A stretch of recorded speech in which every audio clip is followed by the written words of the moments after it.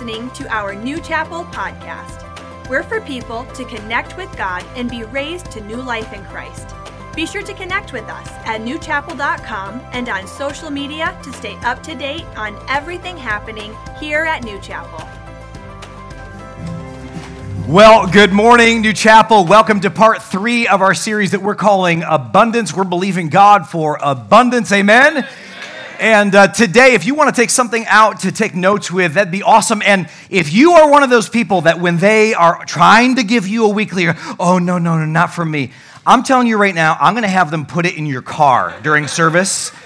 Take the weekly, because we want you to be able to take notes down for sure. We believe that God wants to speak something to you. Also, there's a lot of cool things that are happening around here at church. We want to give you all the info about that. Today, we're going to be talking about the Storehouse blessing. If you have your Bibles, turn with me to the book of Deuteronomy, chapter 28. Deuteronomy, chapter 28. The Bible says this: the Lord will command his blessing on you in your storehouses, plural, multiple, right? Storehouses. Say that with me. 1, 2, 3. Storehouses, and into all which you set your hand. There are multiple different storehouses, and there's actually 3 that pertain to you in your personal financial life. And they're all found in this chapter, in Deuteronomy chapter 28. Now, if you're reading Deuteronomy 28, the first 14 verses of Deuteronomy 28 are talking about the blessing of Abraham. Some pretty cool stuff.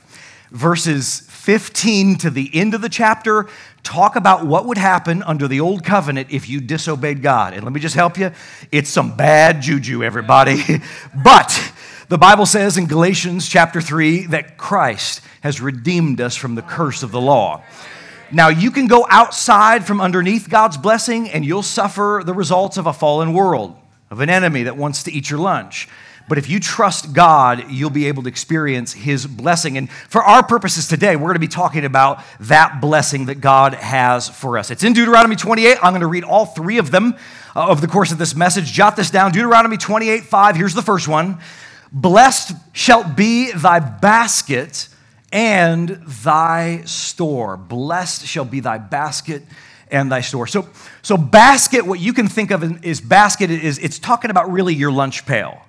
Whether you have Power Rangers or Barbie or you have Superman or Batman, God has blessed your lunch pail. He has a blessing on that. And here's what it means. God wants to put a blessing on your life that you'll always have enough food and you'll have enough of the right kind of stuff. Now, whether you just eat Doritos all the time, that's on you. But God wants to bless you with the right stuff to be able to take care of you. The other word there is basket and thy store. So store is a little bit deceiving in King James, but in other versions, it might bear it out to be your kneading trough. Well, what in the world is that? Your kneading trough is where a family would knead bread. And it's the specific spot that they would use for it. And what would happen is every day they'd be baking this bread, but they would actually take off a little bit of that lump and they'd set it aside. They'd bake fresh bread, and then the next day they'd mix up some more flour and water and ingredient, but they'd grab that lump that they set aside, they'd mix it back in. Maybe your grandparents did this, and that little bit had the yeast in it. The Bible says a little leaven leavens the whole lump. It would make the whole thing yeasted. It was rise. And so there's a couple things you can take from that. The first one is the fact that God wants to bless your bread. Come on, Panera anointing, you know? And so, but then the second thing that I see, and maybe the deeper thing, is that when we set a little bit back, God can use that bit that we set back to bless the whole lump. It's pretty profound. So what is God saying? He says, I want to bless your meal for today. I want to help what you're going to eat tomorrow until payday comes. I want to bless you in the immediate season. And that's the operative word. The first storehouse, write it down, is the immediate use storehouse. This is what is in your pantry. This is what is in your fridge, your groceries. God says, I want to bless you in the short term. Now, Jesus had a immediate use storehouse. He had one of these at his disposal. But the problem with one of these immediate use storehouses is it is subject to waste. It is subject to theft. It's subject to ruin. Even Jesus, who if anybody had the blessing of Abraham on him, Even his immediate use storehouse was subject to this. Judas Iscariot stole from Jesus' ministry the whole time that he was there. That's just the truth. Now, people have asked, well, how much was he actually carrying around? Well, what was Jesus' net worth is what you're really wondering. Well, the Bible says that Jesus was preaching one day and he was fulfilling a dream of mine. And that is to preach all day and all night. And not this service, but he's preaching and he comes to this fact that he's going to have to feed everybody. There's 5,000 men, probably 15, 20,000 people. And he says, we need to feed these people. And one of the disciples, he kind of pops up and he says, Jesus, what is 200 pennyworth or 200 denarii to feed all these people? In other words, it's not enough. Now, a denarii is a day's wages for an average working man. What Jesus carried, at least in this instant, when he put on the traveling salvation show, when Jesus went out, he had about 200 wages for your average working man, which makes a ton of sense.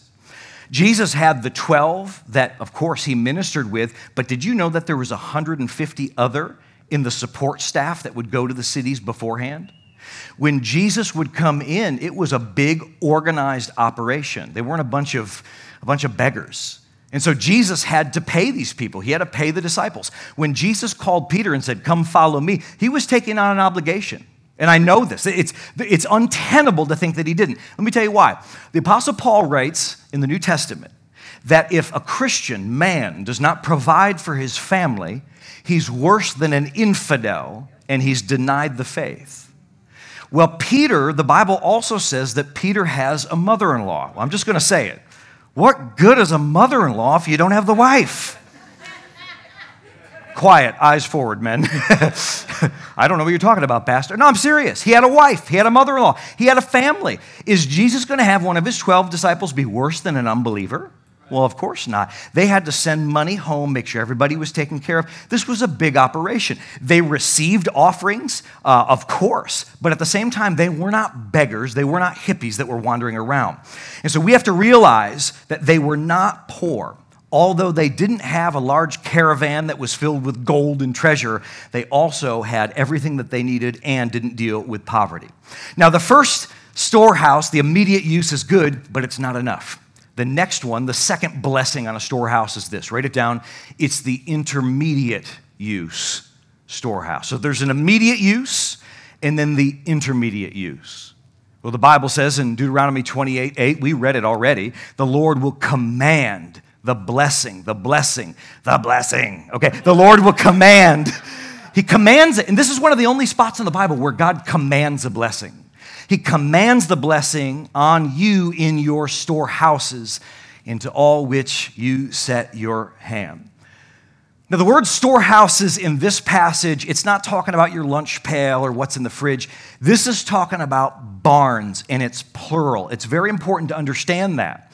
Because in Bible days, there was coin, there was cash, but they weren't really dealing in commerce with a lot of cash money. They did, but that wasn't the bulk of it. A lot of it was barter and trade, and it had to do with, in some form, trading food.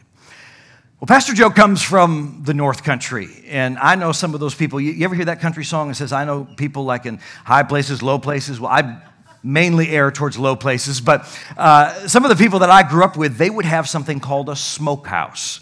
If you don't know what this is, maybe they would butcher a head of cattle, or maybe they would have slaughtered a hog, or they shot a deer, and they might hold back a little bit of it for their immediate use. But in order to preserve it, especially back in antiquity, they would smoke it. So the modern smokehouses, they're built pretty drafty. There's a lot of space in between the slots of wood, and this is on purpose. They will go in there and they'll light a fire, typically hickory wood, some other great hardwood, and they'll burn in there, and the smoke will be able to escape. And it helps feed the fire with a little bit of oxygen, just enough to keep it going, so it's a slow burn, and it cures the meat and preserves it. So they don't have to just eat everything with the immediate use, they could hold back a little bit. A smokehouse is one type of storehouse. When I was growing up, my grandma, she lived near Kennewa and 13 Mile. We said Sparta. My grandpa would have insisted he lived in Gooding, which doesn't even exist. If you know, you know. But they would say to my sister and I on a Friday night, if we were staying over, hey, Joe, why don't you run down to the cellar and go get a Coke? Man, I tell you what, I'd race my sister Jamie down there, and they would have these 1-liter glass bottles, the green glass, if you know, of Coke, and we'd bring it up, and of course, they were Dutch, the Van Belsens, and we'd have to split the 1 liter, but it was a special thing, and I loved it. I thought the coolest thing to be able to go down there. Felt like I was going to a secret room, and it was 15, 20 degrees cooler than the rest of the house, typically filled with canned fruit and vegetables, and it was a special room. My wife and I actually, when we built our house, we built a cellar underneath our porch for that very reason. We thought it was a great idea. A cellar is another version of a storehouse. Now, my grandparents didn't farm, but they lived out in those orchards, and there was a lot of people that farmed around them. And I loved it because my buddy, Neil, up the road, his family had a big old hay barn. If you didn't grow up next to a hay barn, you missed half your life.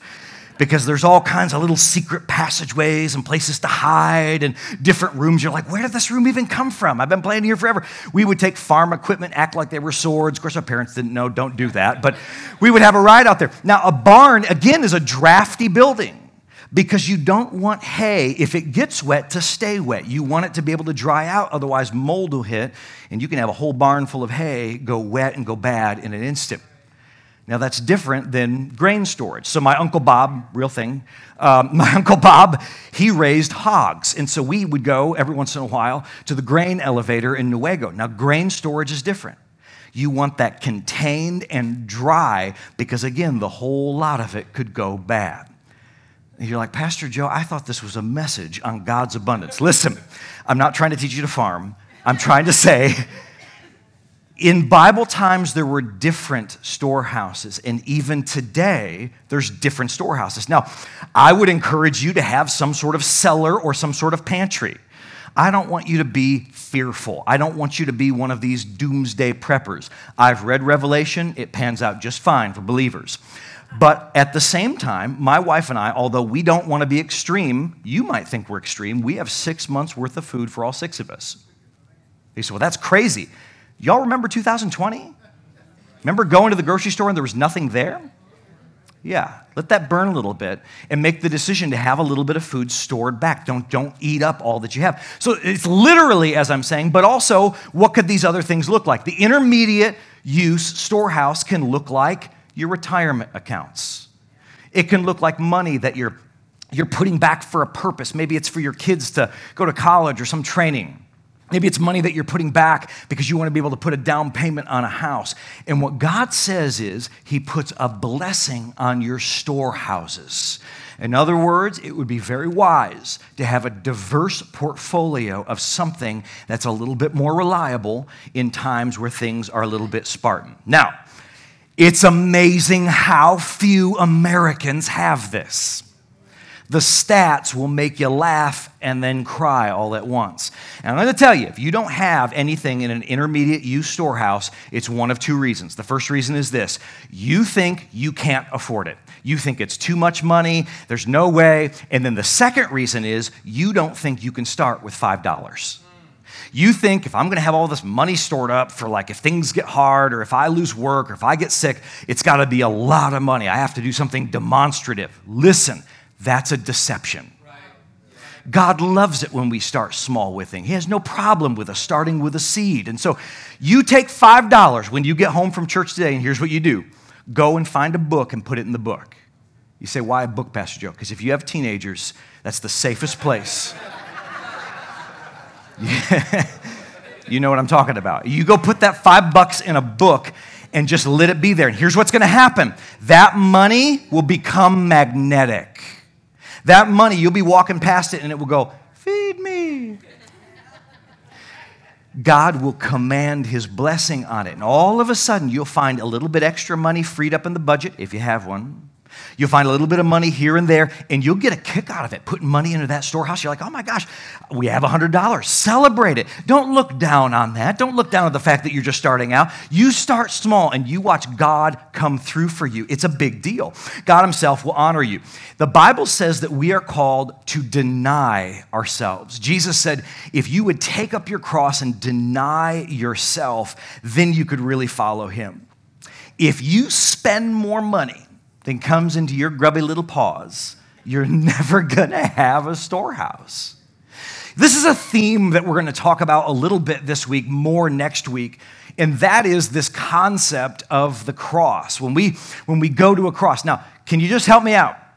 In Christianity, what comes after the cross? Resurrection. You know, and resurrections are awesome. So you think that the cross is going to be forever. Oh, I'm never going to be able to eat out again. Well, some of y'all need a break from eating out to begin with, but then number two, different sermon. Number two, yes, you will. Crosses don't last forever. Crosses are temporary. If you can just do this and give it its didgeridoo, you'll watch God bless it, and you'll have more of that passive income. But you can't eat all that you have. You have to be willing to deny yourself. At some point in your Christian walk, you're going to have to be able to say no to yourself and deny yourself. Are y'all still with me? But here's what happens with that resurrection. God will multiply it, and God will glorify it.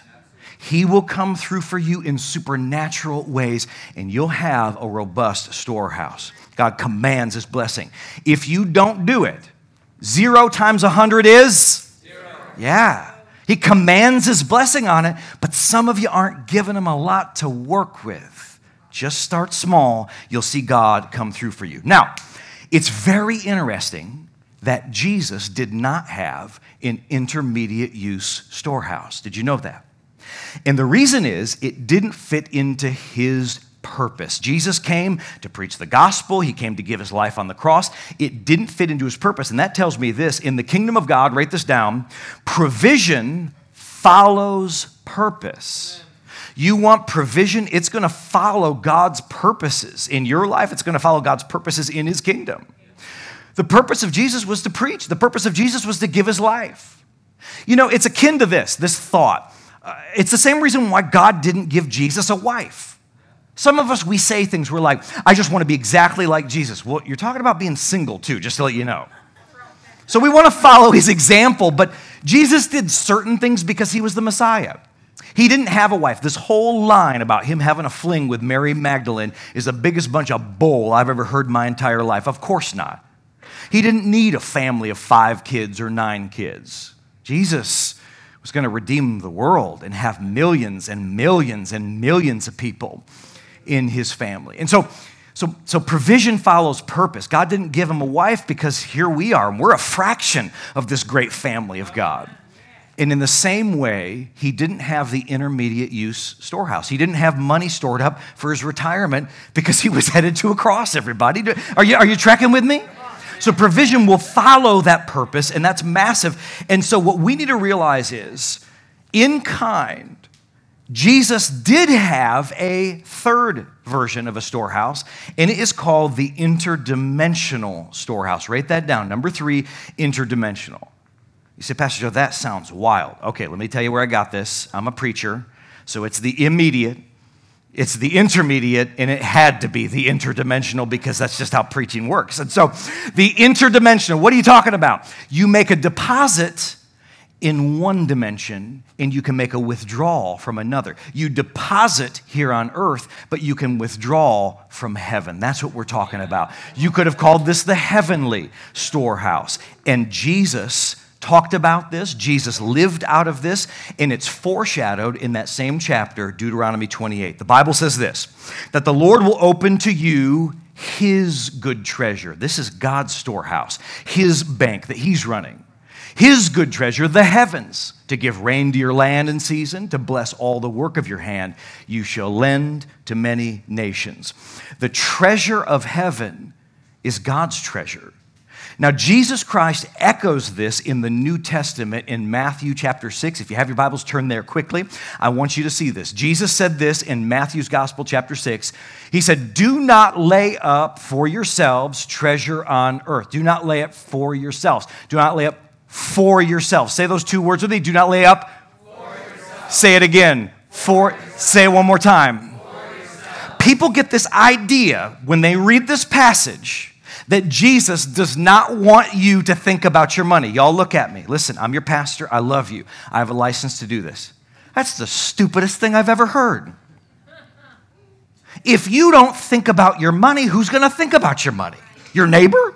Oh, brother, listen, I'm sorry. I normally come over to borrow some milk, but I can't stop thinking about your bank account. And I'm just, your balance. And so here's 10 grand to tide you over. If that's enough, that's crazy.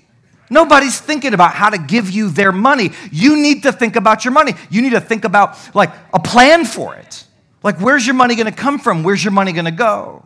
Now, Jesus doesn't want you to worry about your money.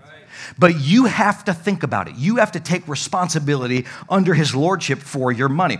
People think that somehow Jesus was some sort of spiritual hippie. Hey, man, come follow me and my disciples. We're just lingering around Galilee doing our thing, and I'll preach for food, but whatever. We don't own anything. We don't have anything going on. That's crazy. Jesus had a business mind. Jesus had to provide for people. Jesus had family business to conduct, and he wasn't poor about doing it. Jesus had ideas about how to get the ministry going. He had plans that he was instituting. He was not the leader of some aimless group of vagabonds that were mooching off from everybody else's handouts. He was well compensated through offerings, which was godly and just and still is. But he was not some spiritual mooch. Well, Pastor Joe, I read in my Bible that even the Son of God didn't have a place to hang his head in Capernaum. In that city.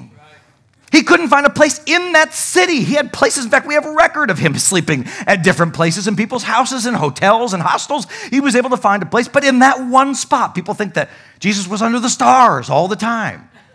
It's because they can't read their Bible. You have to do origami to the Greek to make Jesus not into someone who had provision. Are y'all with me? Well, I think so. Okay, I'm going to help. He had provision, yet it came from the interdimensional storehouse. Matthew 6:19. I got to finish this verse. That was the first sentence, everybody. Do not lay up for yourselves treasures on earth, where moth and rust destroy and where thieves break in and steal. But, everybody say but?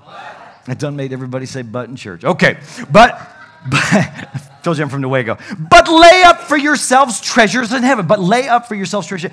You've read that your entire adult life and you agree with it. You just don't know how it works. If you know how it works, you should tell me, because I should have heard it before this. Lay up for yourselves treasures in heaven, where neither moth nor rust destroys, and where thieves do not break in and steal. Why would any of that matter if it wasn't for our use, right? For where your treasure is, there your heart will be also. Jesus is not saying that you can't have an investment in an intermediate use storehouse. He's saying you need to pursue the next world first. You need to pursue his kingdom first. It's not that you can't have other pursuits. It's that you need to pursue him before everything. Now, there's a beautiful story in the Old Testament that illustrates this. It's about a widow. If you have your Bibles, turn with me to the book of 1 Kings. I want us to go through this story, and you're going to see God's provision for a woman who's really at the end of her natural provision. In Bible times, the most vulnerable people were widows. If your husband died and you didn't have sons or you didn't have extended family, there was a good likelihood that you would starve. There was no Social Security. There was no endowment for people that were in a bad spot like that. And so if you didn't have that, a lot of widows in Bible times suffered abject poverty. And yet I want us to see how God provided for this woman. 1 Kings, I'm going to start in chapter 17, verse 8. Then the word of the Lord came to Elijah, saying, Arise, go to Zarephath, which belongs to Sidon, and dwell there. He says, See, I have commanded a widow there to provide for you. In Bible times, if they were reading this, this would have blown their mind, because the last place you would have gone for any storehouse or any provision is to a widow. But yet what I want you to see is this. When God chooses to use you, it doesn't require a lot of money. You need to know that. In fact, if God wants to use you, you better just trust it's going to be good, no matter how much you have. Verse 10. He arose and went. Indeed, a widow was there gathering sticks. He called her and he said, Please bring me a little water in a cup that I might drink. And she was going to go get it, and yet he called her and said, Please bring me a morsel of bread in your hand. I could preach a whole message about that, but if you missed the past 2 weeks, you missed half your life. The law of the hand is right there in this. But it goes on, verse 12, she says, as the Lord your God lives, I don't have any bread. Now, this tells me that this widow knew who Elijah was, as the Lord your God. He's walking up on her. She could see him from afar. And we do have a historical account of what Elijah looked like. He looked very masculine, rugged. He was kind of built, kind of reminds you of me, really, honestly. He was humble, you know. No, he was a rugged guy, and so she saw from far off that he was coming. But then the second thing is, we just read it. God commanded her. He said, hey, my prophet's coming. You take care of him. And she's arrested in her tracks. She says, all I have, I don't. So she's making this excuse for it. We read about it in verse 12. Here's the whole thing. It says, I only have a handful of flour in a bin and a little oil in a jar. And see, I'm gathering a couple of sticks that I might go and prepare it for myself and my son that we may eat it and die. This lady, in my holy imagination, she's taking these sticks, she's mixing up some flour, and she's frying this oil. She's making 2 corn dogs without the weenie. Okay? That's what's happening in the Bible. And what she's saying is, I'm going to eat these done corn dogs up, and then I'm going to die. In other words, this is it. This is the last of my provision. She thinks that is all to the story, but God is stepping in. You know, God wants us to start with what we have. Very rarely when you have a big need or a big bill or some devastating thing knock at your door, very rarely do you ever have all the money in the coffers to take care of it. It may not be what's in your hand will satisfy the need, but it will be a seed. Verse 13. Elijah said to her, do not fear. What a breath of fresh air. He says, go and do as you have said, like go make those corn dogs, but make me a small cake from it first. I want just a little piece of cornbread. Bring it to me, and afterward make some for yourself and for your son. I'm going to tell you about this passage, but first I want to give you really what it looks like to make an investment in the interdimensional storehouse. Write it down. You invest in it when you put God first. It might be money, it might be an action, it might be God asking you to speak to somebody. When you go and you obey God and you put him first before your feelings, before what you'd like to do, before your plans, when you put him first, that's how you make an investment. Now, when you read about him saying to this lady, and this is the last of her food, he says, hey, go and do it, but make me a little cake first. I know many of you think, money grubbing preacher. Right? I don't think it was that way at all. In fact, I think if he was really to stretch out his legs, if he was to throw his weight around, he'd say, none of it's for you, give it all to me. In fact, he says, go and do your plans, just make me something a little, but do it first. And he's doing this because he knows what God will do. She thinks, I'm giving you my last meal, but it's not her last meal. Several years ago, 2017, New Chapel, we launched our first building campaign. It was to buy this. And I remember we were having this offering to launch the giving campaign, and people were coming up to the front, and they were putting in their sacrificial offering and their pledges. And I remember seeing a couple come up to the very front. They came up to the pulpit, and I knew their financial situation. It was very modest. And as they were coming up, you would have thought that they were carrying something that weighed 10 pounds. And I just wanted to go down there and be like, no, you don't have to do this. Listen, you need that money. You gotta figure out yourself. We'll get by. We have other people that, but I've known God too long. Amen.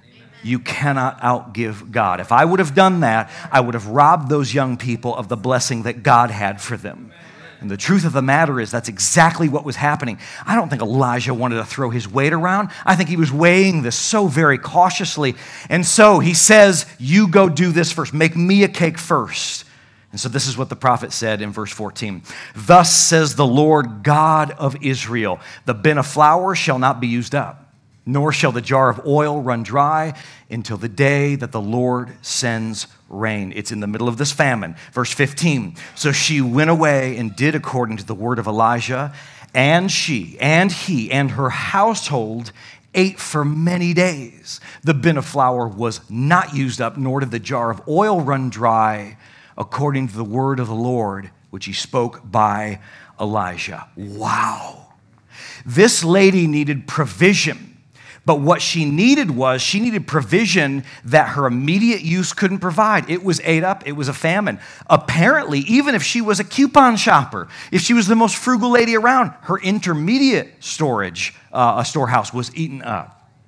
If she even had an intermittent use, if she had a whole bunch of grain or a whole bunch of money, what good is it during a famine? Now this little old lady is going to be subject to theft and she's going to be very vulnerable. What she needs is what heaven can provide.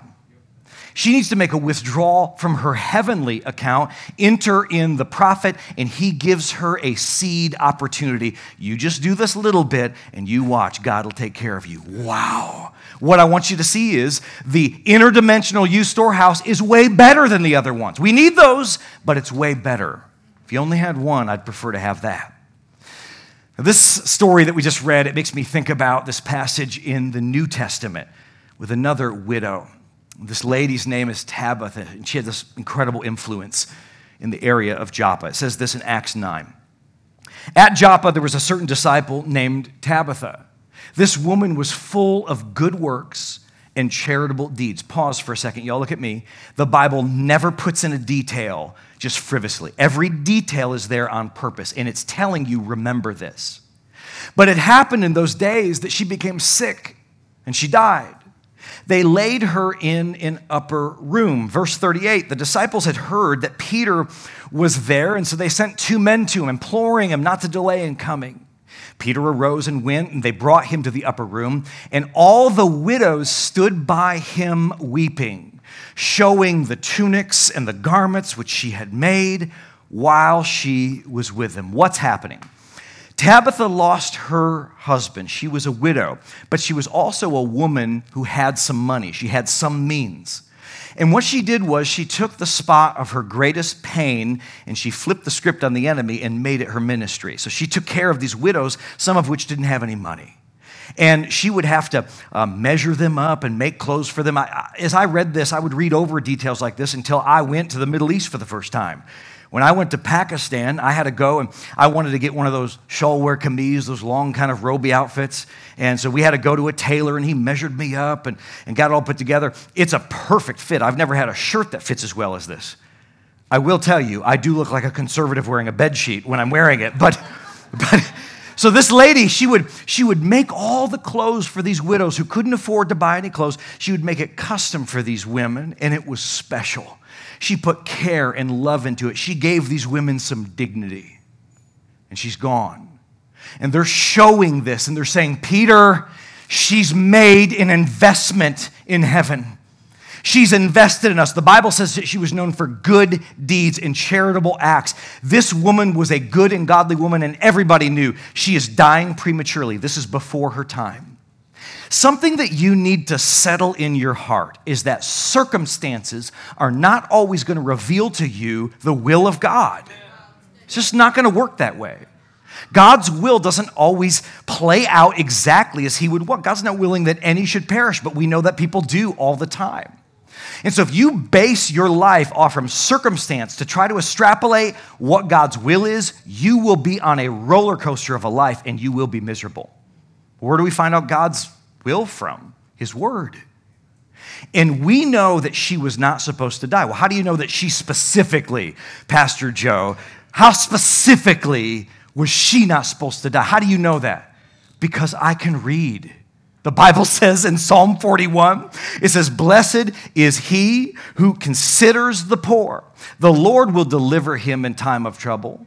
The Lord will preserve him. Pause. The Lord will.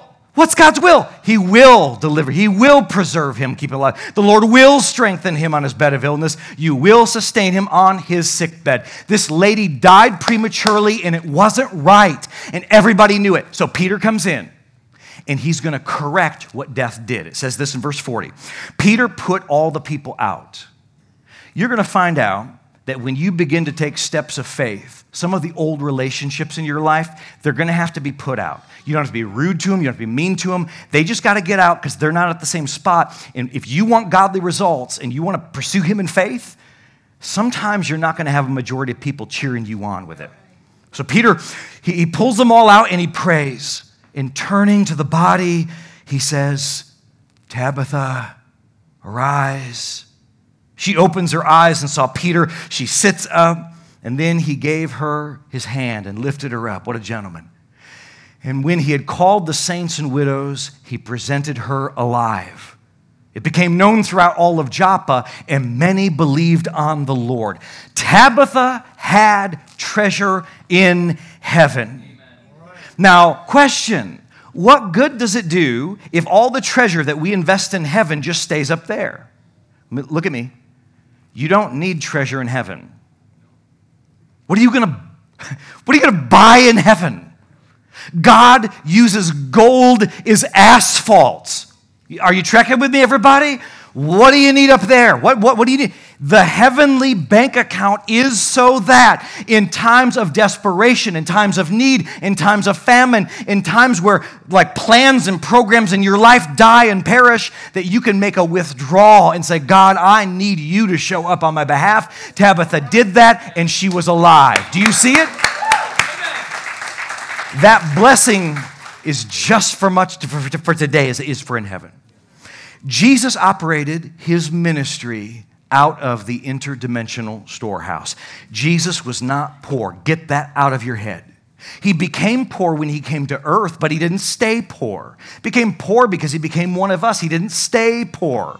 In fact, 14 times in Matthew, Mark, Luke, and John, you will read specific instances about Jesus taking a withdrawal out of his heavenly storehouse. 8 different times, Jesus had supernatural favor and had provision show up exactly when he needed it. And this followed him his entire life.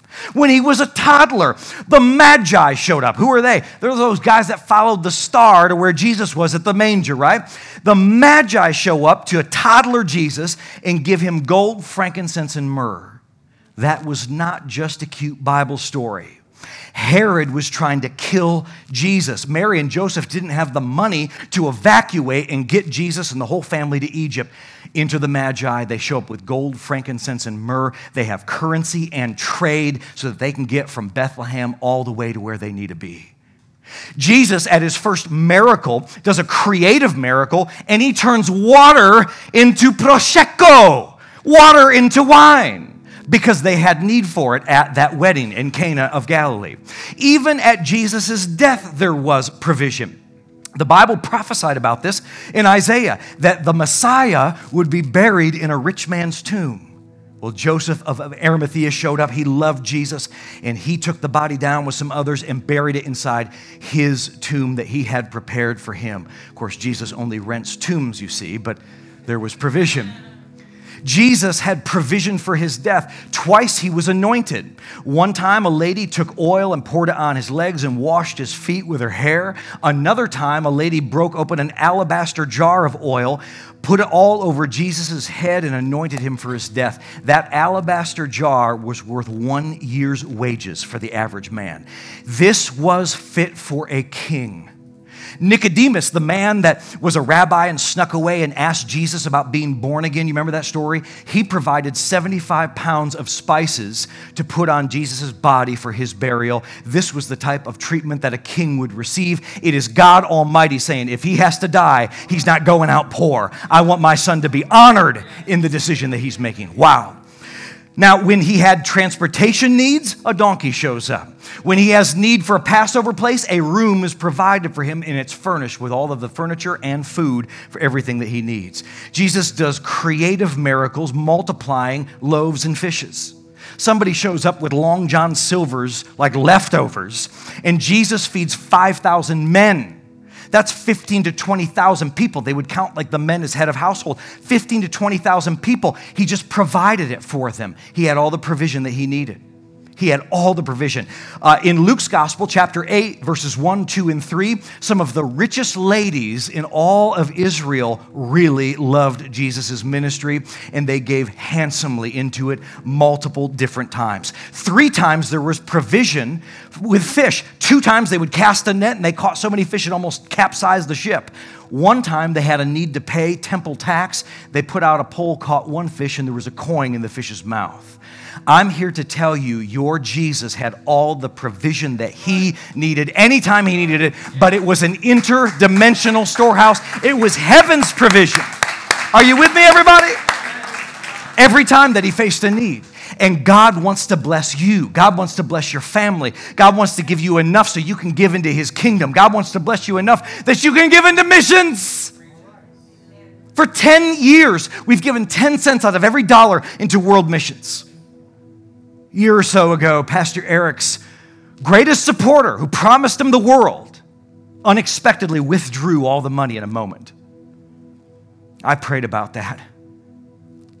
God ministered to my heart that I was to give what that guy was giving. Bigger church, more provision. We did it, and I thank God that we did. I didn't get it, guys. You don't even get it. I mean, you get it, but you don't. Until I went there and I saw the things that I saw and the people that I met and the tragedy and the power of God, how he's pancaking. Pastor Eric and the pastor's friend is pancaking that area, and we're giving diligently to him in our missions. You say, Pastor Joe, that's nepotism. You look at me. If you don't like it, you can lump it. God calls families. He called the Levites. He called families. And God has called this family to serve his people. Well, Pastor Joe, how much of that money actually went to missions? Look at me. More than you gave. More than the budget. We've given sacrificially to the Word of God, and that's how I know New Chapel will never go without, because we have an endowment in heaven. God has blessed my family. God has blessed my kids, because for years I preached that good news gospel when I lived below the poverty line, when I had holes in my shoes. But God saw it, and God's blessed me, and I've been able to make withdrawals from that because he is faithful. And he'll do the same for you. He wants to bless you in your immediate needs if you'll let him. He wants to take your storehouse, your barns, and multiply it and glorify it if you'll trust him. But he wants to do it all in cooperation with a heart that says, God, I can't take my next breath without you. If this economy blows up because we have weak, feckless leadership that couldn't lead the economy out of a wet paper bag, it doesn't matter what happens in the world, because my God shall supply all of my need according to his riches and glory. It's found in a heavenly storehouse. It's one of the ways that you can experience his abundance. Let's pray. Heavenly Father, we love you. We thank you for meeting us here. God, I know that there's people that have needs. Lord, I pray that you'd show them that seed, that part that they have to play. It's not cruel. It's not asking too much. It's the natural. They can do the natural. You can do the supernatural. God, I pray for those people that have needs, that they would take that step of obedience to you. God, I know that there's other people, they've been working for years, and they would say they don't have anything to show for it. God, I pray that you would help them to take the step of just starting, even with $5, even with $1, something for that intermediate use storehouse. God, I pray that you blow them away with your blessing on it. You said you command the blessing on their storehouse. I pray that you show up in a way that it's undeniable that God came through. And Lord, as I preach a message like this, I'm preaching about your love, your provision, your concern over every small detail of our lives. God, as I'm preaching this, I pray that if there's anybody that doesn't know you in that way, help me to find them. In Jesus' name. Heads bowed, eyes closed, just for another minute. Gang, you're hearing about a God that cares about the details. He wants to provide for you, yes, in eternity, yes, in heaven. If you call on Jesus as your Lord, you'll go to heaven. You'll avoid hell. But he wants you to be provided for today. Jesus said that he wants to give you life more abundant. If you want to experience that resolve and peace and joy and provision, it's found by letting go of everything that you think is right and yielding to a God that we call King. When you make Jesus Lord, boss over your life, you can withdraw from economy, you can withdraw from this world's version of happiness, and you can find your peace and hope in him today. I want to give you that opportunity. Now, church, we're going to pray this. I want you to pray it out loud with people. I want you to say it because you believe it. It's a declaration of your faith, and I also want you to say it to support them. Let's pray this out loud. Pray this with me. Dear Heavenly Father. Dear Heavenly Father. Thank you for sending Jesus to die on the cross in my place for my sin so I can be forgiven.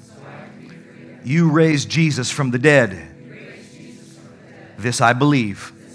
So with my heart and with these words, I confess Jesus as Lord. I surrender. I ask that you'd forgive me. Put your Spirit within me. Make all things new. In Jesus' name. Amen. Hey, give it up for those people. Come on, New Chapel, who accepted Christ today. The Lord bless you and keep you. Make his face shine on you. Be gracious unto you. The Lord lift up his countenance upon you and give you his peace. And as you go, love you guys. See you next weekend. We hope that you were encouraged and brought closer to God during this message. You can listen to any of our past messages and series either on this podcast or on newchapel.com/watch. And be sure to connect with us on Facebook or Instagram to stay up to date on everything happening here at New Chapel.